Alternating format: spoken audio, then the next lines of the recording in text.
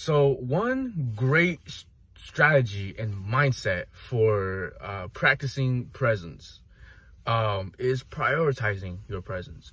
Now, if you don't know how to practice presence, if you don't know why you're practicing presence, if you don't understand the mechanism behind presence, there's like a button right here over here somewhere where I'll link you to that playlist.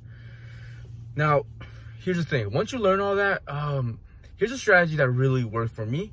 It's actually kind of extreme and radical, but how bad do you want inner freedom, right? And how much faith do you have, right? So we have to prioritize our presence. Now, what does that mean? That means that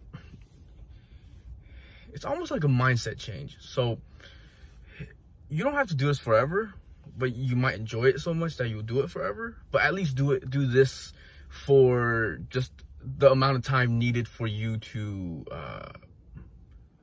experience inner freedom and make inner freedom something that's consistent. So here's what you do. You make presence your priority every day. Everything else in your life becomes secondary. Everything else in your life literally just becomes secondary, and you make presence your primary, right? So as you go through your day, you go to work or whatever, right? And you feel like you gotta stress about this or that or whatever. Well, what we're doing now is, instead of stressing about, okay, I need to get this, there's a deadline, I need to get this in, I need to get this paperwork in, just do the paperwork or whatever you need to do, but focus on being present. Use one of the presence techniques, okay? And do your paperwork or whatever you need to do in presence, though. Because remember, you're still fully functional when you are being present. When you're present, you're actually going to do those paperworks and everything else way better, and just with way less stress. So when you wake up, you brush your teeth, but focus on the presence, right? Focus intensely on your teeth or whatever, or just whatever presence technique you want to use. And as you go through your day, same thing.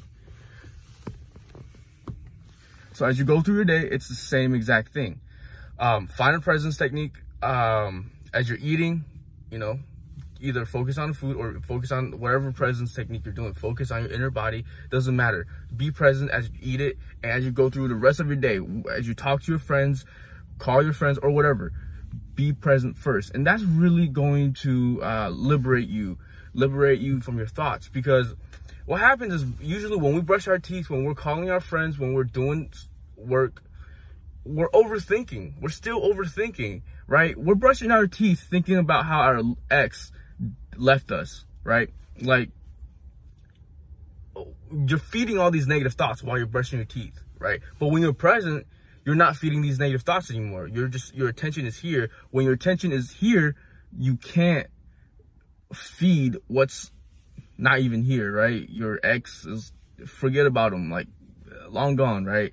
Focus on what's in this moment. And when your attention is in this moment, you're not feeding your past or your future anymore. Those thoughts, they're gonna start fading away because you're not feeding them anymore. So prioritize your presence, right? Make that your top priority, and you're still gonna be fully functional as you go through your day.